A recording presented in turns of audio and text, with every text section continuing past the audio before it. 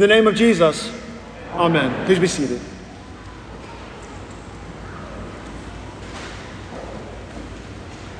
Our Lord exhorts us in Hebrews chapter 10 not to neglect to meet together, as is the habit of some, but to encourage one another all the more as you see the day drawing near.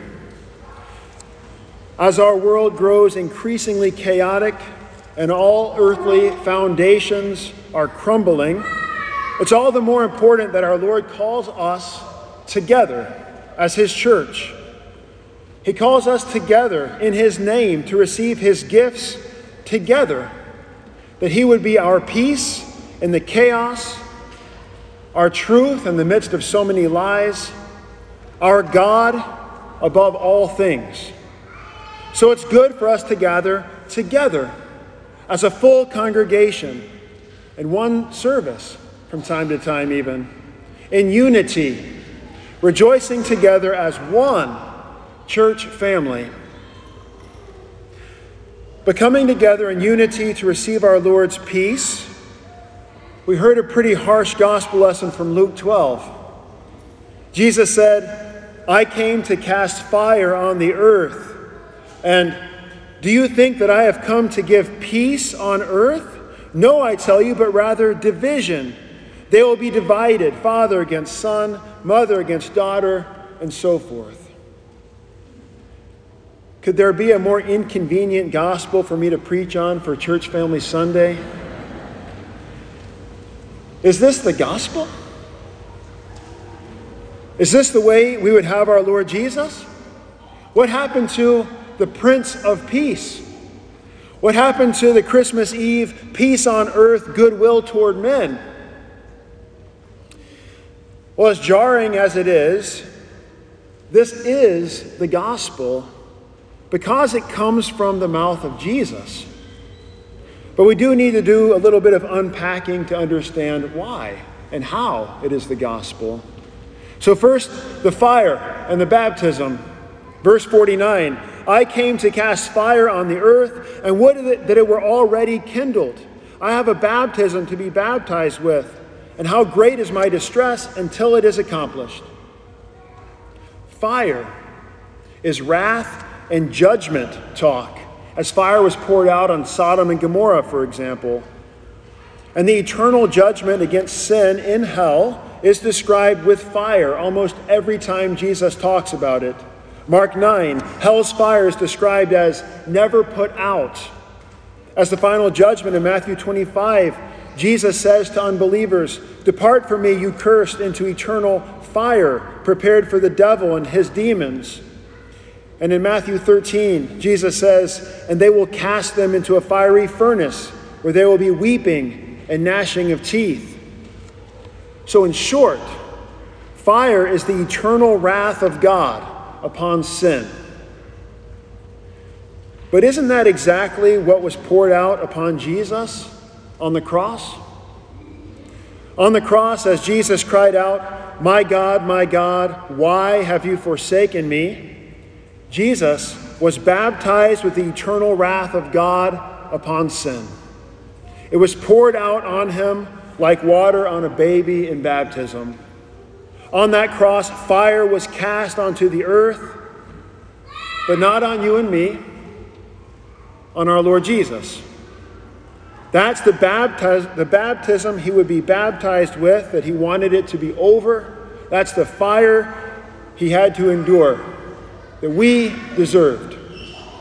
Such is his love for you and me, sinners condemned by the law. He took the punishment we deserved on the cross, and only there, by his cross, do we have salvation. Only by the cross. And that is a message that brings division. As Jesus talked about the division that comes in the gospel lesson. Because the cross divides. Jesus can't take our sin upon himself if we don't know what sin is. So a line is drawn, dividing between good and evil, right and wrong, sin and righteousness. There must be division. Otherwise, what are we being saved from? If everything is good, then there is no evil to be saved from. If nothing is wrong, then there is no wrong to be forgiven. So the cross draws a line. Holy versus unholy, life versus death, good versus evil, truth versus false. And in that way, Jesus brings division. Holy, the very word holy means set apart, which means that there is a division between what is set apart and what things have been set apart from. If everything is set apart, then nothing is. For the cross to bring life, you have to know what death is. For the cross to forgive sin, you have to know what sin is. If the cross alone is true, then all other ways have to be false. All of this divides, since it is rejected by this world, as we know well. Where the gospel of Christ Jesus crucified for sinners is denied and rejected, we're going to find division. So division cuts through this world, even and sadly through our own families.